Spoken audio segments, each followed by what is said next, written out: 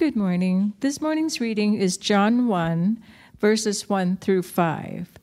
The Word became flesh. In the beginning was the Word, and the Word was with God, and the was God. He was in the beginning with God. All things were made through him, and without him was not anything made that was made. In him was life, and the life was the light of men. The light shines in the darkness, and the darkness has not overcome it. This is the word of the Lord. Please be seated.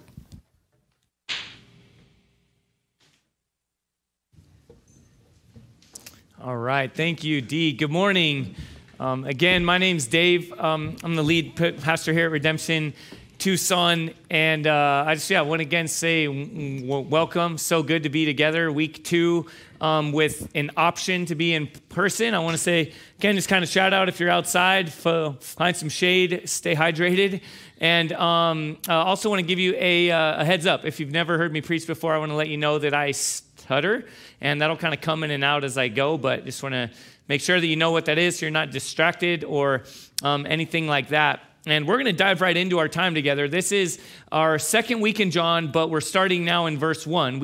Last week we looked at John chapter 20, verses 30 and 31, which really lays out the whole plan, the whole purpose for John. And then this week we're going to be now circling back and starting in verse 1. And again, as we look ahead, the plan is to be in John for the foreseeable future, all right, all throughout the rest of this year and probably the majority of next year as well. And I'm confident that what John laid out in chapter 20, what we talked about last week, will take root, that we will truly see Jesus and believe in him and then have life, abundant, eternal life in his name. Amen? So that's our expectation this morning and throughout the foreseeable future as we walk through John. So let's pray together. Heavenly Father, we thank you for your word that you've given, that you've sent. We're told that your word is profitable for everything, for correction, for rebuke, for knowledge. And I pray even as we look at this idea of the word becoming flesh, taking on flesh, the word being in the beginning, Lord, I pray that by your Holy Spirit, you will illuminate our hearts and our minds, or to see you clearly, to understand what you're saying to us, to shape us. Lord, your word is living and active. We pray that as we come under your word, that we will be sent out, Lord, to live actively in the power of the Holy Spirit to proclaim and demonstrate the good news of Jesus. In his name we pray, amen. If you were going to tell a story of an encounter or some event that radically shaped your life, how would you go about it? Think with me for a minute. How would you start it? What details would you share? Would it just be, like we talked about last week, would it be like a security footage, just give every last detail, every event? Or what would you emphasize? Where would you start? Especially if it was one from a long time ago. What comes to mind for me is September 11th, 2001. That was my senior year of college right here at the U of A. I worked at the CAT card office. Early in the morning, I'd show up there, and then I would ride the CAT tram, right? U of A, everything has to be named after CAT. So I would go around, and it was during that time for a couple hours that I learned about what had happened. And if I were going to tell you all the story now, 20 years later almost 20 years later, of everything that happened, I would want you to understand certain things. I'd want you to understand where I was, what I was experiencing, what was going on. And as we approach this gospel account, the gospel according to John, we need to understand what he's doing. It's likely written 50 years after Jesus died and rose again. John was in his young 20s when he was a disciple of Jesus, when he first encountered Jesus and then followed him and then took on the name. I don't know if he gave it to himself, by the way, but the disciple whom Jesus loved. He kind of liked to say that about himself. And he was this young guy, and then Jesus died and rose from the dead and ascended to the right hand of God the Father and promised that he would come back. And like 50 years later, John writes what we're now reading. And it's different from the other accounts, right? People would have probably said, John, when are you going to write yours, right? Matthew already has, Luke already has, Mark, who wasn't even really there, he probably got his account from Peter. He already wrote one. When are you going to show up? When are you going to write this thing? Because he'd written lots of other things, lots of letters. He'd been telling this story of Jesus. He'd been telling the real life events and encounter that he had had with Christ. And people would wonder, well, how are you going to start? And John starts in the beginning. And you might, if you've looked ahead or you know, it's like, well, he doesn't start with Christmas, right? Like Matthew and Luke do. He doesn't start with a poor young woman and this unsuspecting carpenter named Joseph and, a manger and a star. He doesn't start with all that. He starts with what's known as like an overture. And so this is also helpful. The next 18 verses that we're going to be in, John basically tells everything he's going to tell. He gives us a snapshot. He gives us a little picture throughout all 21 chapters of John. He kind of crams in the main points, the big ideas in these first 18 verses. How many of you know what an overture is? I'm sure, okay, a handful of you do. I knew Tom Wisely would, being the musical expert that he is. And I didn't know fully. I'd heard that word, but I didn't understand that like an opera. I know Megan Lair, who sometimes sings, is an opera singer, and she would know this for sure, that in an opera, right, at the very beginning, the whole story that's going to be told is given to you at the very beginning. And then, or maybe more contemporary, for those of us who know Hamilton, that happens, right? The very first song of Hamilton.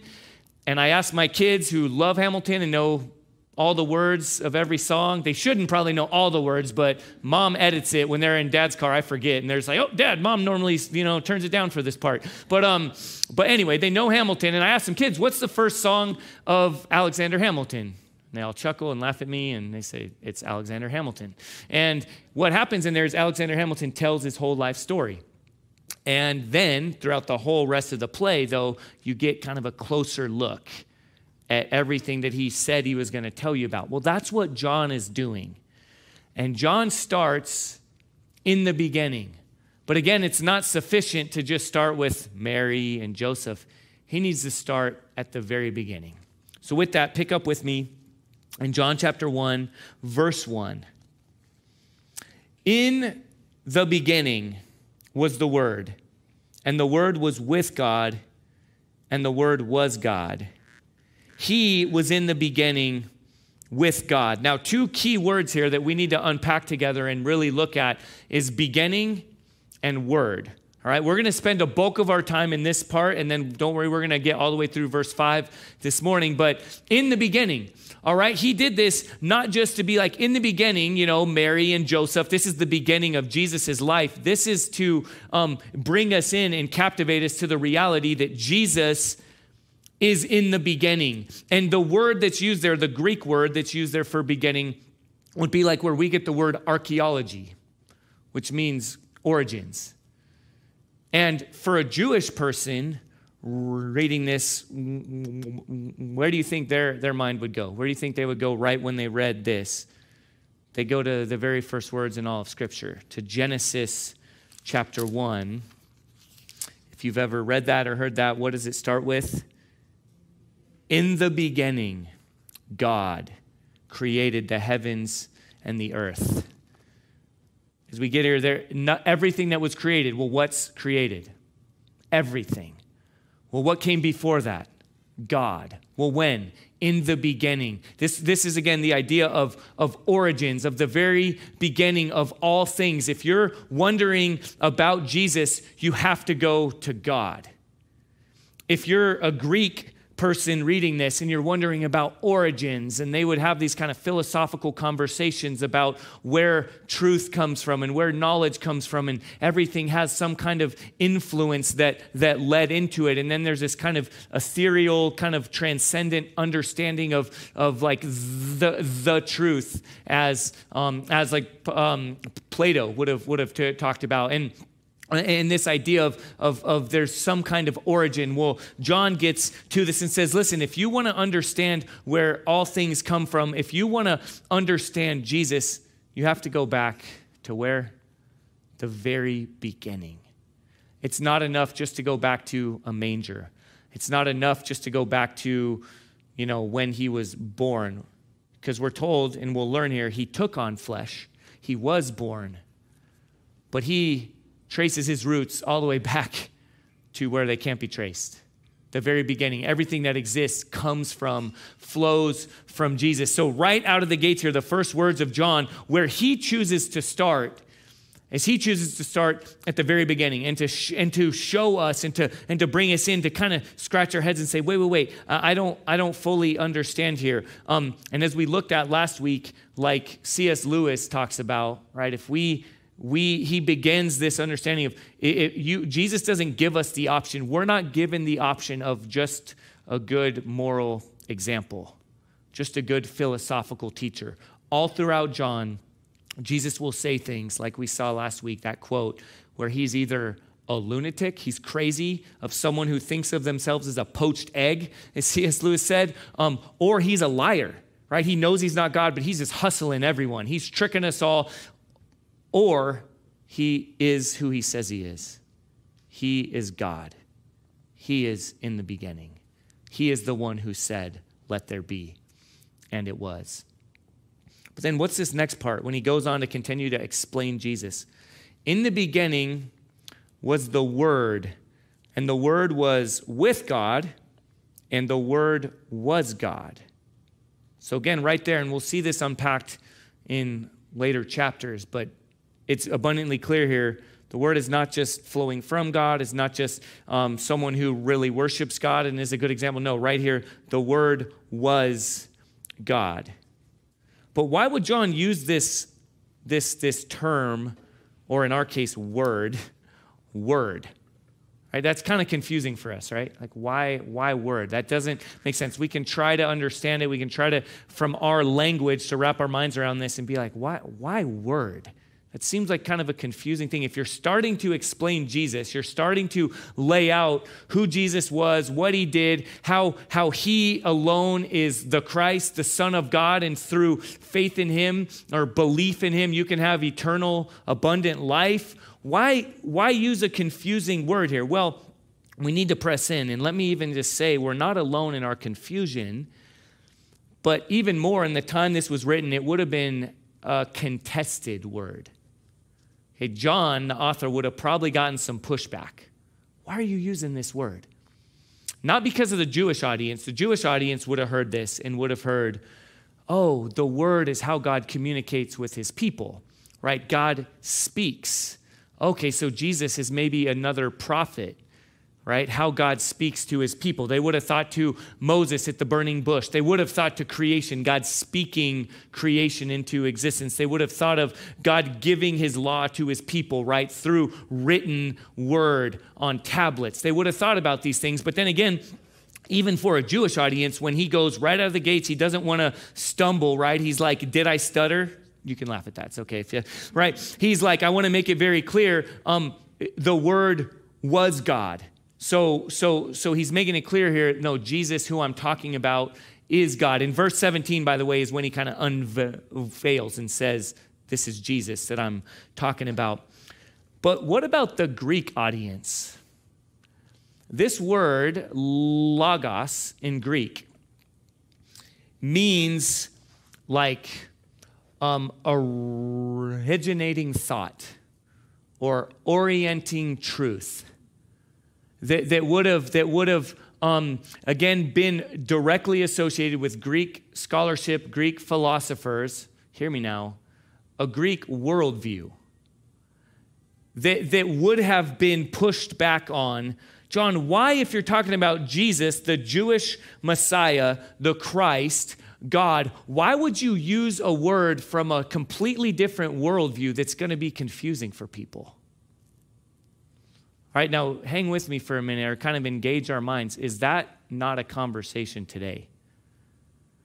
For example, I'll kind of ease into this, or I'll give a couple different examples. One example that came to mind for me where I've had a similar conversation was my wife and I, our whole family actually partnered with a ministry here in town. I know the Wisleys know this well, Tucson Refugee Ministry. And they do this thing every summer that's an incredible evangelistic camp, sharing the good news of Jesus. Well, the first time we got there, the very first day at this camp, they sing a song, right, to engage kids. It's predominantly refugees, most of whom are Muslim, from Muslim backgrounds, and this ministry has already built incredible relationships and trust. And there's this effort again to reach out, to demonstrate the gospel through hospitality and love, and then also to share the gospel through evangelism and explanation. Well, the first song that was sung by people I know and trust and love was Allah is an awesome God, he reigns in heaven and on earth with wisdom. Right, and you guys know that our God is an awesome God, he reigns. It's a song. And I remember asking about it. And then as I pressed in more, I learned even that there's a rich, sometimes contentious conversation about, well, should you use the word Allah? Because that's already associated with a religion. And then some would come back and say, well, it's like if you were singing in Spanish, you would say Dios, right? That's the word for God. In Arabic, the word for God is Allah. And then others who also love Jesus and love the scriptures and have rich evangelistic fervor and heart would push back and say, yeah, but I don't think we should use that word. It's because it's already attached with a completely different worldview, a completely different religion. And I'll just say right here, I don't think my job is to say, yes, use that word, or no, don't use that word. I think it's important to ask hard questions, to press in, to seek advice from people who know more than me. Maybe in our context, in our room right now, I'll make it a little more uncomfortable, not just for discomfort's sake, but I think a similar conversation is going on with the term Black Lives Matter that's also associated with an organization. Now, when it first started, it was a term and people would talk about it. Oh, we can use this. It's 3 simple words. You should be able to say it. If you read through scripture, do Black Lives Matter? Again, you can just look now at Genesis, the very beginning, right? God says, let us make man in our image. So our maybe Christian language would be, are black people image bearers of God? The answer should be a resounding yes, yes, and amen. Well, should all image bearers of God be treated with respect and dignity and safety? Yes. But then others would say, well, it's associated with this organization that now especially has come out. There's things explicitly stated in that organization that is a completely different worldview than we would share as Christians. So should we be a part of this, saying this statement that's also associated with this organization? And should we not? Should we come up with a new term? And again, right now, maybe some of you want me to say this. You want me to give you yes or no. I think similarly, that's not my role. What is my role as a pastor, as a teacher of the word, is to lead us into deeper understanding, to hopefully help us to develop a conviction, a need, a desire to be filled with the Holy Spirit, and to understand, like John here, there's something, all of life, okay, hear me, when we say all of life is all for Jesus, we are called to have what Leslie Newbegin refers to as a missional encounter. Okay, what that means is in everything that we do, in every place where we find ourselves, if you are a follower of Jesus, there will always be something that can be affirmed and something that needs to be critiqued or challenged or pushed up against. And you name it, right? And this is why we talk about the story of God. Because of God's creation, because of creational truth, because God said, let there be, and there was. Everything that is, as we'll see in a moment in verse 3, everything that exists flows from God. Hear it this way, this phrase, all truth is whose truth? Is God's truth. So if something is true, wherever it is, okay, think of it, it comes from God. Okay, and yet, because of what's referred to as the fall or the rebellion, sin, where all we like sheep went away, each turned to his own way, where we said, God, I want to find my identity and my purpose apart from you, and systems and structures and identity and purpose and everything has now been affected and infected, marred by not God. Okay, so there is both God's creational good, the imago Dei, coram Deo, right? That's live all of life before the face of God. And then there's also affected and marred by sin. And wherever we find ourselves, both are true. And so as Christians, okay, what I do want to say is not say this phrase always, or don't say this phrase. It's be discerning, be wise, and understand that as followers of Jesus, we desperately need his Holy Spirit for discernment, for wisdom. We are called to proclaim and to demonstrate the gospel. In this case, in John chapter 1, I believe John said, I want to speak to the hearts of the Greek audience. Okay, Matthew is predominantly written with a Jewish audience already in mind. The language is rich and full of predominantly Jewish language. And I think John is saying, and then others, right, have more Greek language. And Paul is an apostle sent to the Greeks. And yet I think John is right out of the gates here. And we see all throughout his languages, I want to see God's vast kingdom, his tapestry of people. Right here, he uses clear Jewish and Greek imagery and language. But church, what I do want to say is this. Please hear me right now. We're a part of something, right? This phrase, this term, it's a cancel culture. If it comes from here, it must be completely rejected, completely died. There's nothing to affirm it's all bad. If you are here, there's nothing to affirm it's all bad. I reject it. And as Christians, again, hear me right now, we are going to experience that. We should experience that wherever we find ourselves. Because of this, the kingdom of God is altogether different. Okay, we've talked about this before. Tim Keller lists out 5 markers of the early church, right? Do you remember these? Hopefully you can commit them. And if you look at the early church and you dive into what did the early church do, there were 5 things that they were really, really known for. One of them was a really strong sexual ethic. What it means, where sexual identity and practice come from. There was monogamy was totally unheard of in the time. It was altogether different. And that God's church, his people were all about that. They were all about protecting the most vulnerable, including or especially abortion and infanticide. In Rome in that time, in the Greek world, that was happening all over the place. And the fact that Christians, the church, were at the front of the line fighting against that evil was about who they were. They were also radically committed to the poor.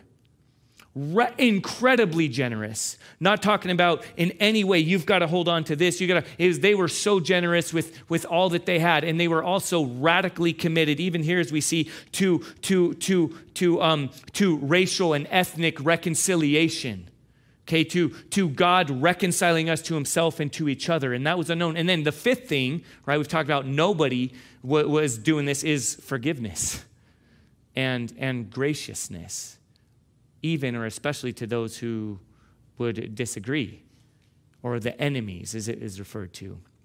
And hopefully, as I said that, you can think the first 2 things I said, you're like, oh, that sounds pretty right? Politically, whatever, leaning, that's right. Or, oh, that sounds pretty left. Well, hear me, if we're ever sitting around a table, if we're followers of Jesus, we should not fully fit in. There will be things that we say, yes, yes, and amen, amen. And then other things that we say, I don't think that. That doesn't flow out of the gospel of Jesus. Any table other than the Lord's table. Amen. Where Jesus calls us, where he shapes us, where he forms us in his image. And there will always be something to affirm and to push up against. And it's because all life belongs to him. You pick up now in verse 3 with me. All things were made through him, and without him was not anything made that was made. So the questions beg, well, what was made? Everything, all things. Thank you. We can get involved here. We can interact, right? All things, everything was made. So this short verse right here is so massively important again, because when we're talking about Jesus, we want to take him as like a good advisor to our lives. Well, Jesus says this, I don't know, kind of good, kind of bad. I like what he says. Again, I like what he says about generosity to the poor, but not about sexual ethics. Or to some might say, oh, I like what Jesus says about ethnic diversity and reconciliation, but not what he says about protecting the unborn. Right? And he doesn't give up. We don't have that option. If we're followers of Jesus, it's all belongs to him. Why? Because he made it all. He rules over all of it. 2 verses. If you're taking notes, you might even kind of jot these down, or 2 things that there are tons, but 2 that come to mind for me is Isaiah chapter 40. I love it. Maybe because I'm a short little guy, and I like to think of a big God that I find security and hope and confidence in. And in this language in Isaiah chapter 40 of God measuring the span of the universe in his hand, between his thumb and the end of his forefinger, that God is that big, that God measures the oceans in like the palm of his hand. Like you and I would maybe pick up just a little drink of water. All the oceans, that is how big God is. There's this picture of God and his creational oversight. Job, the last part of Job, just puts that on blast as well. You can think of it, God's bigger, whatever it might be. Well, maybe sinking in a little bit more in Colossians chapter 1. This is incredibly important. And specifically in verse 16, so verses 15 through 20 is just this incredible mic drop, freestyle moment of just Jesus is better. He's preeminent. You can think of it, he is greater. But then specifically in verse 16, we're told all things were created through him and for him. So again, right out of the gates here in John, we see the bigness, the majesty of life. Any aspect of life, individual life, moral life, culture at large, economics, you name it, it needs to come under the light of what he says about it because it belongs to him. Amen? And then lastly, church, let's read verse 5 together. The light shines, I got to get back in, I forgot we're on camera here. The light shines in the darkness, and the darkness has not overcome it. A simple verse right here, right? But again, incredibly packed, which the whole rest of John is going to use this language time and time again to talk about life and light. And in times, John will kind of pick on or will talk about the antonym, the opposite of these words. He'll talk about darkness. He'll talk about death. And in times when he's writing about the gospel call, about God pursuing you and calling you to faith in himself, he will say, listen, come out of the darkness. He will say, those who have ears to hear and eyes to see, come and see, come to the light. And Jesus is the light. He's the one who spoke light into creation, and then we will hear him referred to as the light and the life.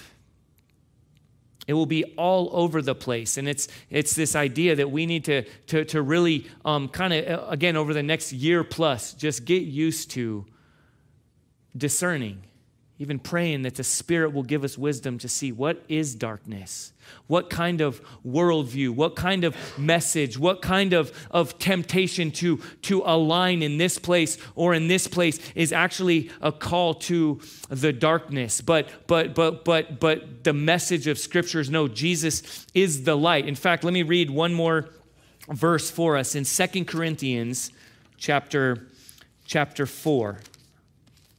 Verse 6. So this is now written by Paul, but he is describing this truth about Jesus. And this is what it says. For God, who said, let light shine out of darkness, has shone in our hearts to give the light of the knowledge of the glory of God in the face of Jesus Christ. If you want to see, look to Jesus.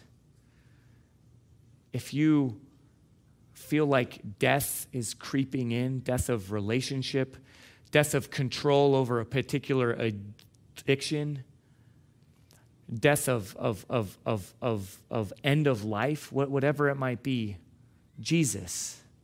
Look to Jesus. God has revealed himself. You want to know God? Look to Jesus.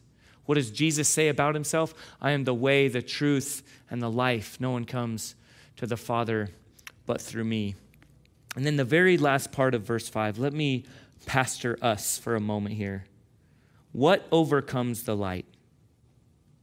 Nothing. The darkness has not overcome it.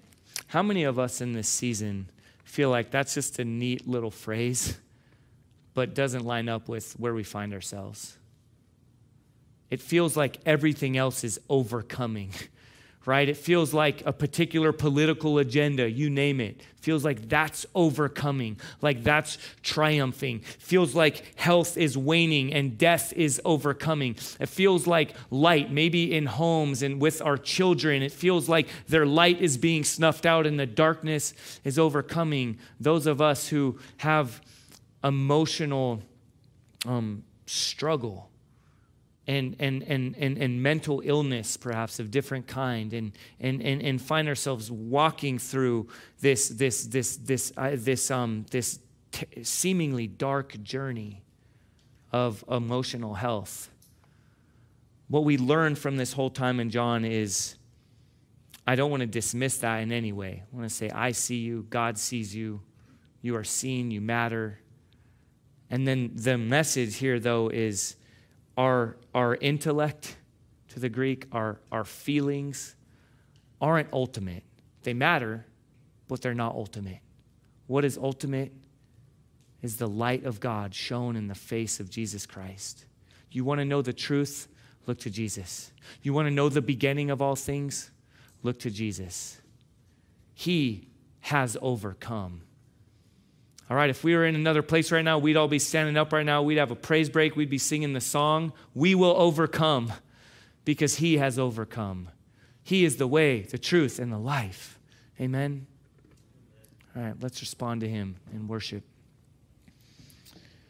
Again, Father, thank you for this time we've had to come together. Lord, this cultural moment we find ourselves in is not something we have conjured up, have written up. It's not something we would ever seek to place ourselves in, but here we are. And Lord Jesus, I pray that this morning you have revealed yourself to us and said, here I am. Lord, I pray that as we respond now, I pray for anyone whose faith has been waning and struggling. Lord, for anyone who's thought we can create you in our own image, that there will be conviction. Lord, for anyone who is struggling and feels overcome, that there will be hope and joy and trust in you. It's in your name we pray, Lord Jesus. Amen.